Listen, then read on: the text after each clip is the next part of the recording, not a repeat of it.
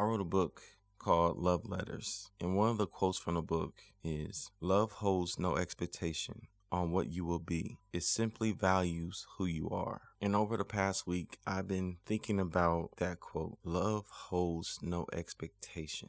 There's a burden that we carry when we have these expectations that we put on our relationships. As a father, I want my kids to do well in school. I want them to achieve amazing things in sports and every activity that they're in. I want them to do their very best. I expect them to do their very best. But their very best, from my perspective, can be very different in the obstacles that they face mentally and physically. I'm not experiencing. I'm just a spectator expecting to see them perform. And that can be something that can put a strain on a relationship, because those expectations from my side may have good intention, but on their side, it becomes a burden. But love holds no expectation. It's okay to have expectations. It's okay to want those things for my kids, but I don't have to hold it up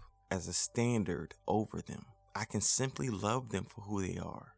I can embrace their personality. I can embrace their journey, and I can just enjoy their growth. And in any relationship, if it's marriage, if it's friendship, when we put these expectations on people, we limit and constrict the capacity of love that can be experienced in that relationship.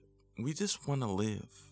We just want to be ourselves. We want to discover who we are. And the more that we live by other people's expectations, the more confused and more unfulfilled we become.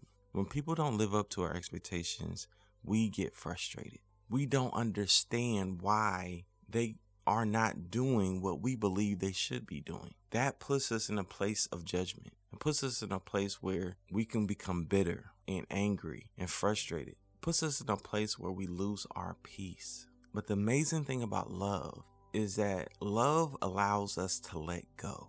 Yes, I have expectations. Yes, I want what I believe is what's best for my kids and for my family. But I don't have to hold on to those expectations.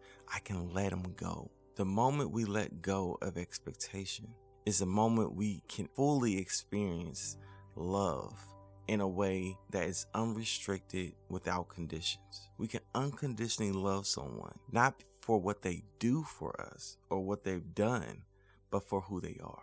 In a time like now, it's very important to allow love to reign and let go of what we believe others should be doing, so that we can fully experience God's grace and God's love in our life.